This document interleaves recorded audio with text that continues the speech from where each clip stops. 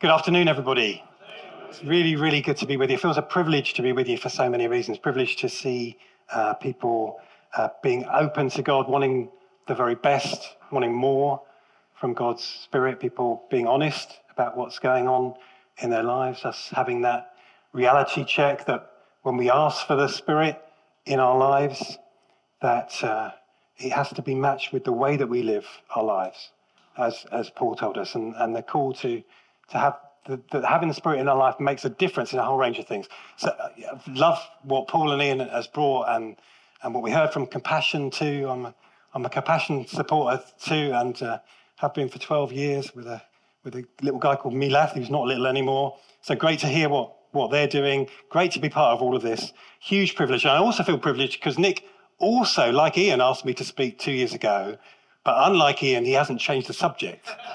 He has given me to speak on, or at least I haven't checked my emails today. So as of yesterday, he hasn't changed the subject, and the subject he gave me is there on the screens for you: on mission with the Holy Spirit in our workplace or workplaces, friendships and families. As Nick has said, my name's Ken Benjamin. If that's hard to remember, I was a pastor in a church for 24 years before doing this role now for an organisation called LICC, which, as you know, is the Leicester Institute for Contemporary Christianity, London Institute for Contemporary Christianity, but don't be put off by that name. But anyway, in my church on the South Coast, they would make play of the fact that my name's rhymed. So you can do that if you want. I'm Ken Ben. I'll respond to that. I won't mind which way around you say it. It's all good. But they were being very kind to me in my church, in fact, because my middle name is, in fact, Leonard. So I really am Ken Len Ben, which was, guys, the only joke my dad ever made in his entire life. Wouldn't it be good, he said, if all of his names rhymed? And I wasn't around at the time he was choosing that, to go, no, that's not a good idea. Nobody does that. And so now I live with that on the basis that it's generally said in a friendly way. And also on social media, that wasn't taken at all. If you want to follow me, I didn't need to add any numbers after it on Twitter or Insta or anything, just at Ken Len Ben, because nobody else has a name as ridiculous as that.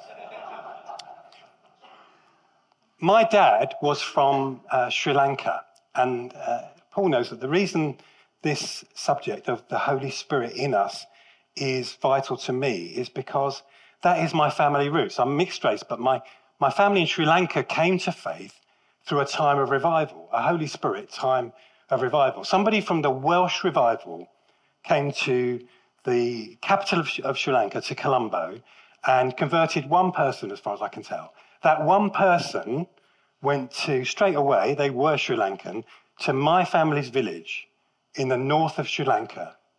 My granddad converted, and pretty much the whole village converted. It was an amazing time of revival. A church was set up next door, and now that church is the biggest Pentecostal denomination in Sri Lanka, one of the biggest in South India. Amazing time. And my father saw a whole range of things happen. So, in fact, my surname, Benjamin, that name that rhymes with the other two, it came from their conversion.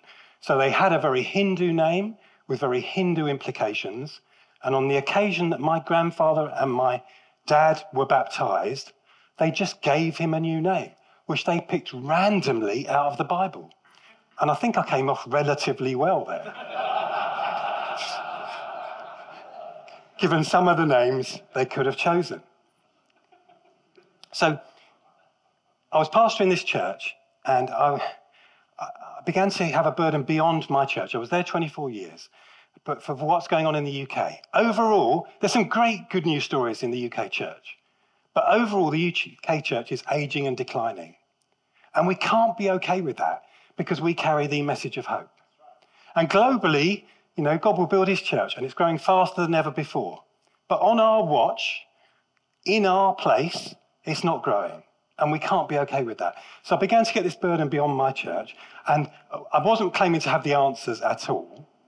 But surely one of the keys is equipping all of God's people beyond the church for wherever you find yourself, in your workplaces, your families, your friendships, your social contexts throughout the week. And so I began to use the resources of the Leicester Institute for Contemporary Christianity, or the Loughborough Institute for Contemporary Christianity, or the London Institute, were for the whole of the UK.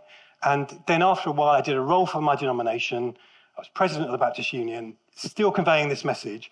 And then LICC approached me and said, that thing you're doing for one denomination, will you do it across denominations? So that's the privilege that I have of doing. And what we are trying to do all the time is break down a sacred secular divide. By that, I mean the idea that some things are spiritual and some things, are not spiritual. And I would want to say to you, if you're giving your whole life to God, then it's all spiritual. But the sort of distinction, the idea that music doesn't matter unless it's got Christian lyrics. Well, that's rubbish if you're a musician and you're trying to give it to God. Or, that sport doesn't matter unless it's the church football team. Or that food doesn't matter unless it's quiche. Those sort of ideas. And we're not saying that at all. We're saying that if you are doing whatever you do, as Colossians says, do it as though to the Lord, not to human masters, then there shouldn't be a sacred secular divide. But it does exist, really, in some churches, in some Christians. And we're here to kind of break that down and then to equip people. Now, I know because some of you have told me that you've come across LICC before. And if you have, you may have seen these dots before. Just out of interest, so I know who I'm talking to in the room. Who's seen this image before? Okay, so less than 10%. So, and if you have, I'm going to add a thought to it today for all of us. There's 100 dots on the screen. Those dots represent the UK population. And the red dots represent Christians in the UK. 6 dots, that's those who identify themselves as Christians and attend church at least once a month. That's not a particularly high bar, but let's go with it. Now, we can have this view of church, that there we are together in the corner, and we gather together and we try and get some people to come and join us, those white dots that are nearest us. Now, that's a good thing to do. As a pastor, I was trying to do that always. But that's not where you and I are spending most of our time. Most of the time, it's more like this.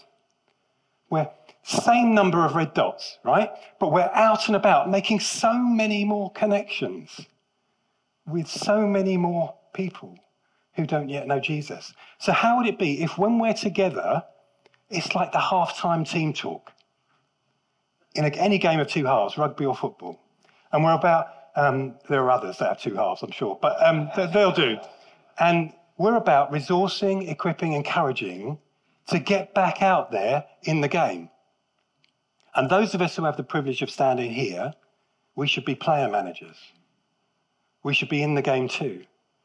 And when we're together, we should be praying for filling with the Holy Spirit so that it then makes a difference when we're there, that we carry that Spirit to wherever we find ourselves.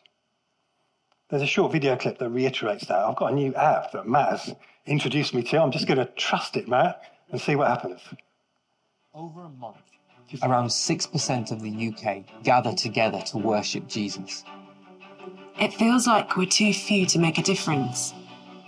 But the reality is, Monday to Saturday, God has us, scattered in the world, connecting to hundreds and thousands of people.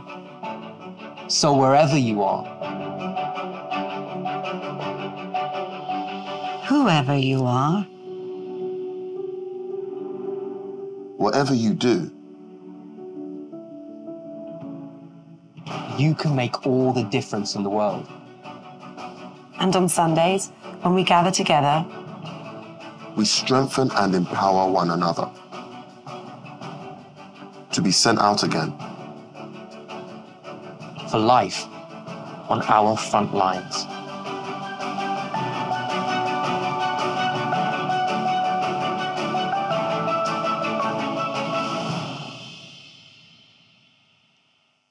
So when we're together, we strengthen and empower one another for when we're apart. And right at the end there, it used the phrase front line, because you've asked me to speak about workplace and families and relationships and friendships. And I would add social places to that as well. Some of you are of retirement age, you're not doing paid work, but you're still doing work. So frontline is a helpful term. It's just saying, where is it in your week where you spend most time with people who don't yet share your faith? That for many of you, it'll be workplace. For some of you, it'll be a place where you study. For some of you, it'll be family. For some of you, it will be a leisure place. So where's your frontline is the question. Some of you need to get past the fact that frontline is also the number one name for flea treatment for cats and dogs in the UK. And some of you weren't thinking that, and now you are. And I apologise, but where is it in your week that you are having that thought? That you are in that sort of context? That's where we are. And that's where there is most hope. There was a survey which Evangelical Alliance did and some other people did very recently called Talking Jesus, the biggest survey of its kind, picking up a number of things.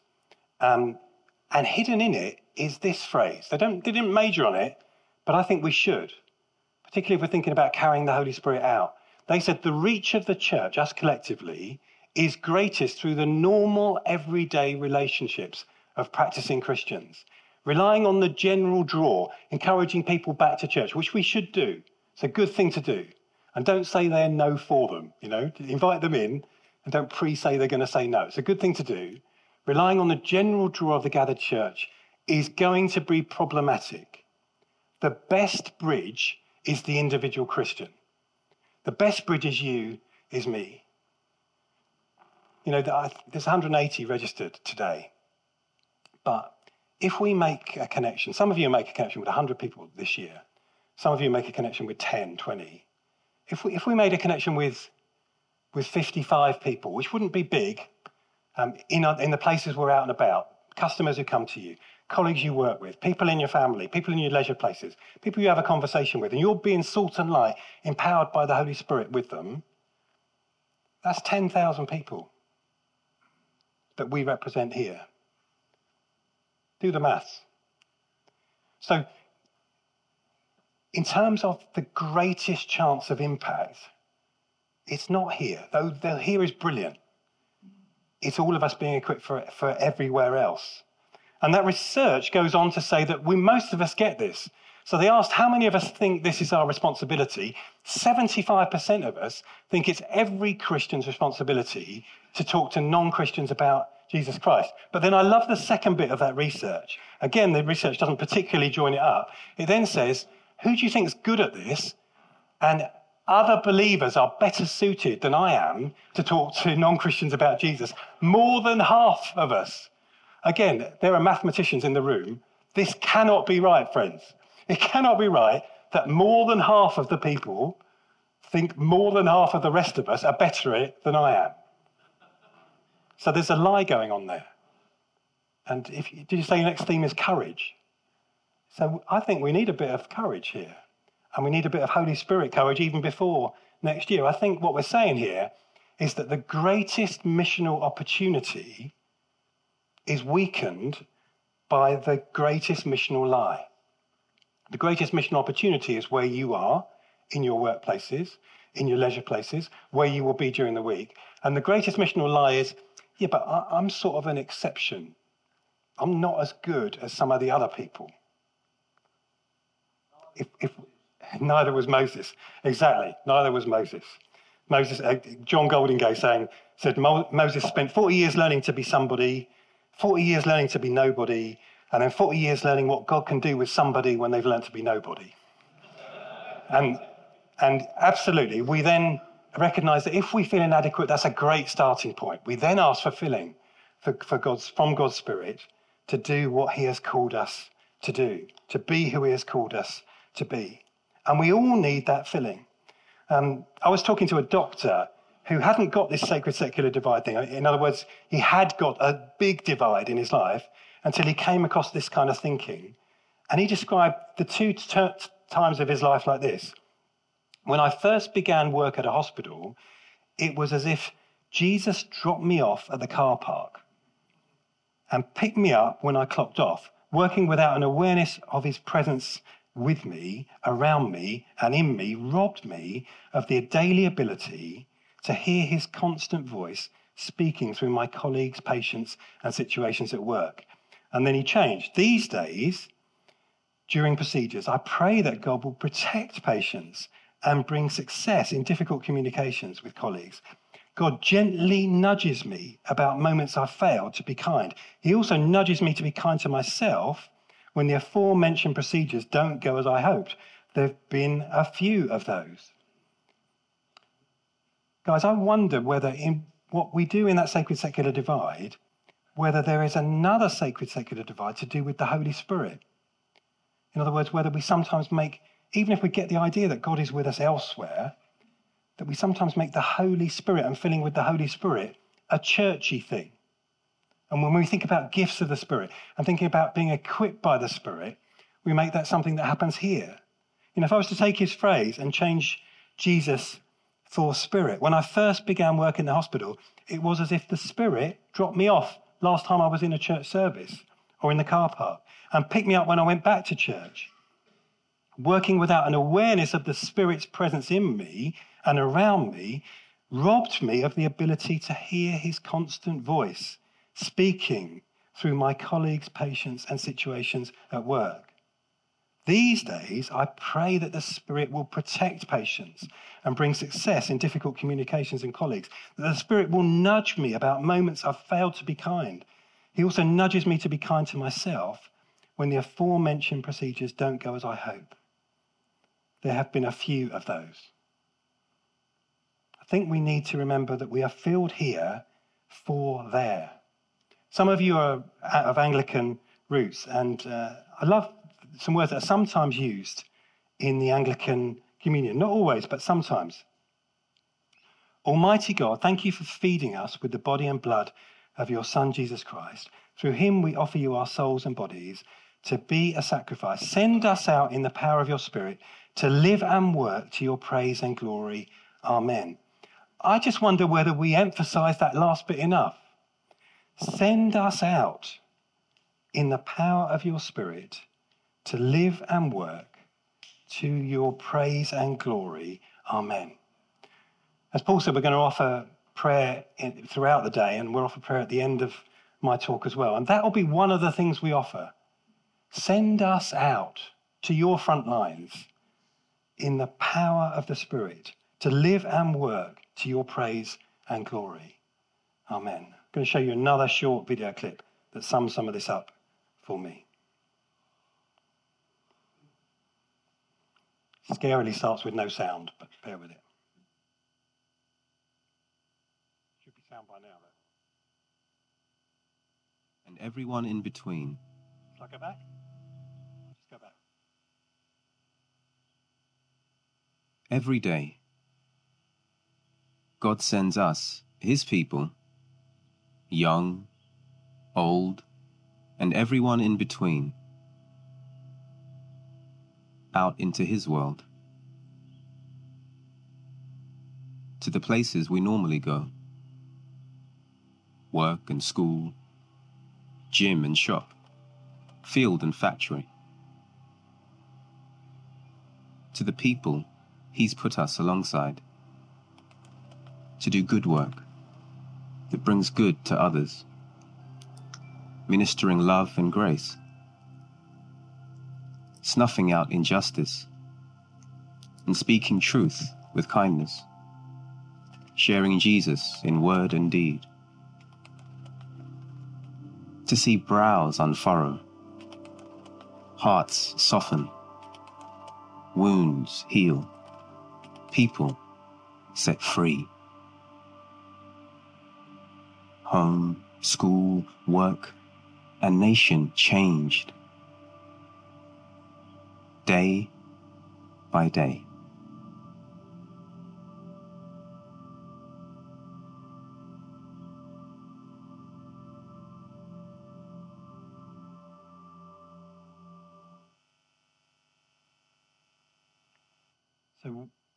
So whatever you do, wherever you find yourself being sent, we are those people sent by the Spirit to do that. That prayer that we had in tongues, I wonder whether it was just to prompt me to add an illustration that's to do with my family. So again, during this time of revival, my dad converted, as I say, and he would go to this church, which was right next door, still there today. In fact, we've now given the house that they were living in to the church, so it's even bigger. And he would go and pray, just his own prayerful devotions. But being of Asian roots, even his personal prayers would be out loud. So he would be just sitting in the church, just at the front, just praying. And he would do this for 2-3 days in a row.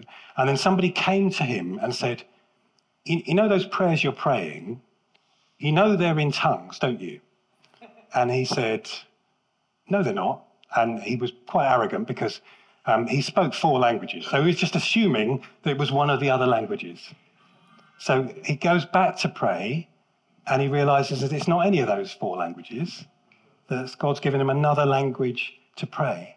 Now, I don't want to elevate tongues above any other gifts. There's very clear instructions not to do that. But I mention that because we've had this example and because maybe that gift and others, they are to edify, they are to glorify, and then to equip and give courage for wherever we find ourselves. And I'm convinced my dad was a different person out there because of here, because of being filled and equipped here for there. And that's what I want for each one of us. Bezalel is an interesting example in this. Bezalel is in Exodus 31:15 and or 31, 1 to 5 will do. It says this, then the Lord said to Moses, see, I've chosen Bezalel, son of Uri, son of Hur, of the tribe of Judah, and I have filled him with the Spirit of God, with wisdom, with understanding, with knowledge, and with all kinds of skills, to make artistic designs for work in gold, silver, and bronze, to cut and set stones, to work in wood, and to engage in all kinds of crafts. Bezalel is one of the first people in the Bible, maybe the first, that's described as being filled with the Spirit. And when something is emphasized in the Bible, like being filled with the Spirit, it's emphasized for a number of reasons. It's emphasized because it's important, ultimately important, part of the Trinity, and we need it. Like Paul says, it's not a bolt-on, it's built in to what our faith is. It's not an optional extra, it shouldn't be, it's fundamental to our conversion and our living. But also, when it's emphasized, theologians would say, look at the first example, that's significant. So the first example of being filled with the Spirit is not a priest. It's not somebody doing a particularly spiritual job, although they're going to do it in a temple. It's a craftsman.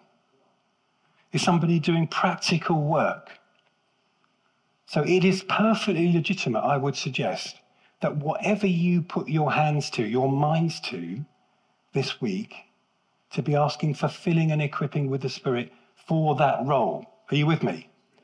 So wherever that role is, that's what we're asking for equipping for. Bezalel was called to design and build a place where the presence of God would dwell. You and I are called to create a workplace where God dwells too, where God is represented. And so therefore we ask for his dwelling there too. What was really interesting to me was it's 40 years since a guy called John Stott set up our organisation, 41 or 2 years now. But on the 40th anniversary, I was asked to write a devotional book, which some of you have got. It's the orange book. We just put some on the chairs. There's a few free ones there. They normally cost each of those books, but we wanted to bless you today with them. And so what I did, to pick up Ian's point of we should be reading the Bible. If you're not, then start with this 40-day devotional. Why not? I just asked people to tell us their story of what God was doing in their life. I'd add a verse to it and a prayer. Bob's your uncle, 40-day devotional. That was my thought. And so we got loads and loads of these devotions in. It's a huge privilege to get them. I hope you'll be blessed by reading them. If you haven't got the orange book, you can get it free on the YouVersion app, and it will come to you every day as a devotion. Get it free from us, from our website, licc.org.uk, 40 faces, 40 places, and it will drop into your email box every day if you want it that way. But what was really interesting to me was among those stories, I wasn't asking for Holy Spirit at work stories, but we got them anyway. So I just want to share some of these with you. And my prayer, along with that prayer for being filled, like the communion prayer, and along with maybe a prayer for boldness and courage, to have a spirit of courage among us for wherever we are, that feeling that everybody else is better, is that one or two of these stories would particularly resonate with one or two of you. And it will be, I want some of that. In my context, I need that. So let's have a look at this. This person works in the music industry, but they are not producing music with Christian lyrics, right? They're not producing Christian music in that sense, but they are a Christian. And so they say this: I feel the presence of God as I create the message for each project. I want to bring a sense of his spirit to the production and feel of the track. Maybe you work in a creative area. Maybe you work having to come up with ideas. Could you pray that God, by his Spirit, would prompt you to be as creative as you possibly can for the benefit of the place where you work? One person who was a lecturer said this: in particular, I find God leading me to be especially kind to the students. Maybe you work in a terribly difficult environment. We work for the Lord, not human masters. As those serving to the Lord, it also says. So maybe what you need is a fresh reminder that those people you're serving, students or whatever it is you're serving, it's as though they were Jesus. Maybe that's what you need, a fresh reminder and filling of God's Spirit with to do. This person works in adoption and fostering. It's wonderful when I'm looking to match children with foster families, and I feel God guiding me to the right people. Now, they still do all the correct procedures. Don't misunderstand. Don't just pray and then tick boxes. They're following all correct protocol, but they're sensing something of God's Spirit guiding them. Guys, do you have some role where you've got to make some decisions this week? And you, as well as doing the job well, you want God by his Spirit to guide you. Is that something we could be praying for some of you? This person, it's really interesting. This person, like loads and loads of cars these days, they're just bought online and then the car gets delivered. This person's job is just to go to the different car dealers and get to know the car dealers and then deliver a car from one place to another. So she's talking about a different car dealer here who she meets. She's known before. This person's known they're a Christian. A woman had dropped 3 rings and she couldn't find them. So I told her, God knows where everything is, and I pray for him to show us where they'd fallen. Immediately after praying out loud, we found them. That sounds like God by his Spirit at work to me. Some of you have got another free book called The One About. There's one in there about somebody who prays over a safe that won't open in a hotel, and God opens that safe. That's going to speak, isn't it, to your friends and to your colleagues, if we've got enough boldness to do it, surely. I sometimes feel God's nudge when in a conversation with a colleague, a non-work issue might come up over lunch, for example, with an opportunity to offer prayer and gently debunk misinformation about God. That sounds like a gift of wisdom or teaching or discernment. Those gifts in the Spirit, the ones that are mentioned in 1 Corinthians 12, Ephesians 4, Romans 12, I believe in all of them, but we're not given tight definitions of most of them. And my appeal to you is don't give such a narrow definition of them that they're only churchy. They're only about gathered church. Surely we need a gift of teaching that applies out there. We need a gift of wisdom that applies out there, a gift of prophecy that applies out there. Maybe we practice here so that we're better at it there. Maybe we're safer here to have a go. This is the training ground, surely, and our God is ultimately forgiving.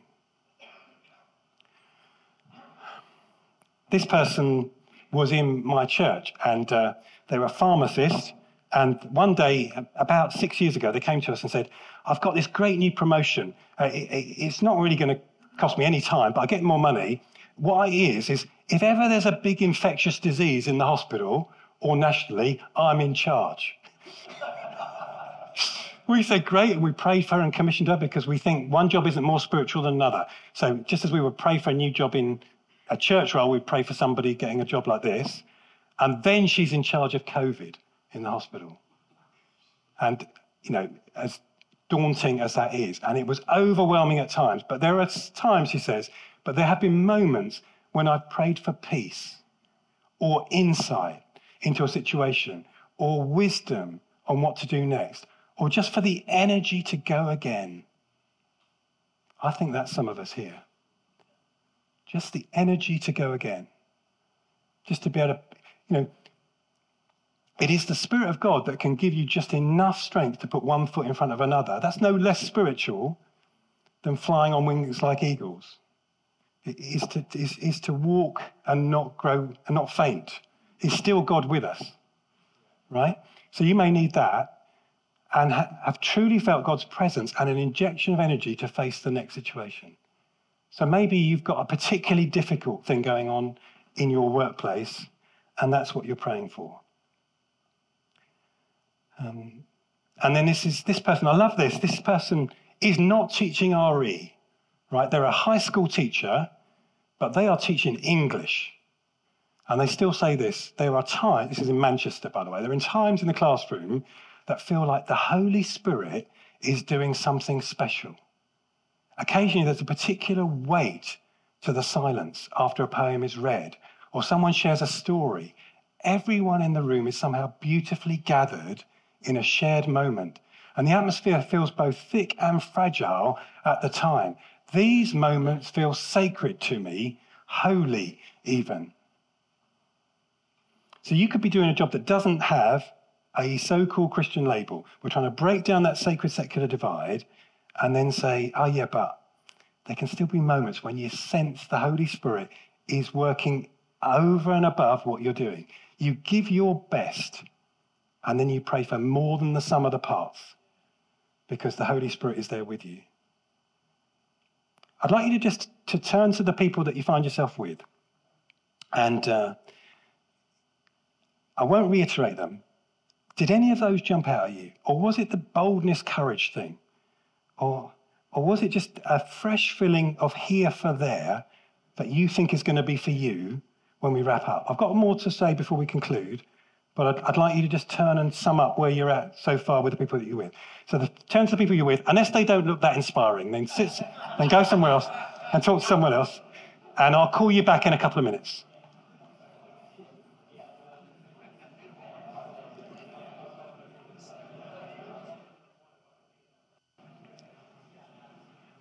Before we end, I'd love us to have the opportunity, when we are worshipping, to either turn to people we're with or to come to the prayer ministry team and ask for prayer.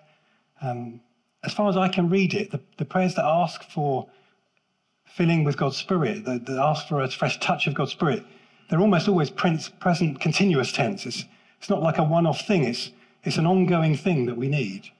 So the fact that we've prayed this already and we've sung it already is something that we go on doing and go on needing. The emphasis this time is about here for there, but it matches everything we've said so far. So if you want a prayer for something that Paul or Ian have brought, there's no top trumps in this.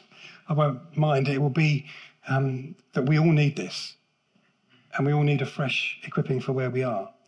I want to just add one thing, though, which is to show you this drawing, which is, okay, so I'm up for it. I'm up for being a representative of Jesus out there. What does that look like? Now, we've got a whole course that does this. And as well as our free resources, do sign up to our mailing. We drop a Monday email from God's Word and a Friday email from something from contemporary culture every week to try to equip people. 15,000, 20,000 people read that every week. Have a look at it. Get information about our resources. Love for you to do that. But one of the questions is, okay, so I'm up for doing this Christianity thing, up for trying to be a better representative, be better salt and light, being filled with the Spirit to do that. What does it look like? We would say, based on our research, it looks like 6 M's. It looks like modelling godly character. Love, joy, peace, patience, kindness, gentleness, faithfulness, self-control. It looks like making good work. Bezalel, making good work. When I think of making good work, I think of Shaker furniture, actually. Shaker furniture is still trendy, isn't it? You can get your fitted kitchen made in Shaker style. It's not real Shaker. The Shaker's never made fitted kitchens. But I do know that if you want to go to an antique shop and buy something that's genuine Shaker, I don't know a lot about antiques, but I know that if you want to know if it's genuine Shaker, you look at a piece of the furniture that nobody's going to see. So you pull out the back of the drawer. And if it's real Shaker, the back of the drawer will be made as well as the front. Why is that? Because the original Shakers were believers. And their attitude was, God sees that work. God sees that. So I want to make good work. Then it's ministering love and grace. We are people who are salt and light, who make the place better by ministering love and grace. And then it's by moulding the culture for better. And then sometimes even before we tell other people about Jesus, it's just standing up for truth, being a mouthpiece for truth and justice. Those 3, 4, 5, they're very like what Paul brought about us being a whole person of integrity. And then we are also messengers of the gospel. Now, some people will want to say, I'm up for all the first 5, but not the 6th. And some people will say, I can do the 6th, but don't ask me to do the other 5. The 6th is most important. I'd want to say it's all salt and light, friends. It's all representing Jesus. I'd want to say that 6 is made stronger by the other 5. And the other 5, we are selling it short if we don't do the 6th when we're called to do it. And I'd want to say that we need the Holy Spirit in all of those 6. So maybe one of those is what you need. So when we gather, we look at how our prayers and our message and our illustration, our words and our worship and our ministry and our testimony, the things that we use, are the half-time team talk here for there. I'm going to give you an example of that as we close. I want to give 1 plug or 2, a prayer, and then invite the band back up. Just to say, I've been working on this for 3.5 years with LICC, and I have a resource coming out and a book in May called Vital Signs. What are the vital signs of a church that get this? Whole life discipleship affects the whole life of the church. So we've got an online assessment tool and a book and so on. Look out for that in May if that interests you. And we have a Facebook group just for church leaders. If you're a church leader here, and that means any role of leadership. So you're a home group leader, worship leader, deacon, elder, PCC member, pastor, vicar, any sort of leader. Then there's about 900 in it so far. It's been going a year. We just try and encourage one another in the bit of ministry that you don't see. You know, we are training for a game that we don't see, how people are doing as disciples out there. We try and give each other resources, ideas, share questions. Join that group if that's for you. If you're willing and able, would you stand with me as we pray? And would the band come and join me? And I just want to reiterate those words from that prayer from Anglican Communion, the bit at the end that just gets said sometimes, or maybe that's me, and I don't take it seriously. So shortly we'll go from here. We're not kicking you out, but when we do, send us out in the power of your Spirit to live and work to your praise and glory. Amen. And then I just asked if the band could replay for us and we would sing together one of the songs that we sung, which is the song We Are Here For You. And when we do that, I'm going to trust that some of us are singing it. Some of us are coming for the ministry team to pray. And we'd love to pray for you, a fresh filling of what's going on. Or you're praying for the people that you're with. And they're praying for any of the things that grabbed you when I asked for that 2-minute conversation. But I'm also asking this. When we sing this song,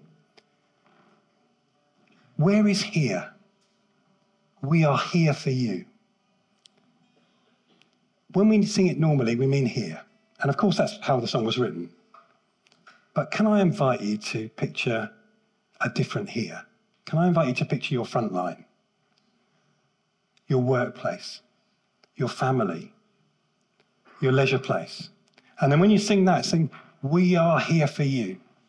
If you're only singing we are here for you in your church building, you're selling the gospel short. aren't you? Aren't I? We are here for you. And then it says, we welcome you with praise. Can we imagine that we're welcoming the Holy Spirit with praise to our front line? We welcome you with praise. Almighty God of love, be welcomed in this place. What place? Your desk? You work from home? The tennis club? The golf course, as Ian has mentioned? Your neighbours? Your road?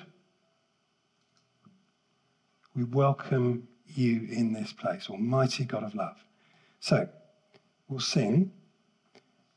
You can come to the front. Please do for prayer as we're singing. We'll trust that others are singing. You turn to people you're with for prayer. And those of us that are singing, we are flipping this song to picture different places, different heres. Let's go for it.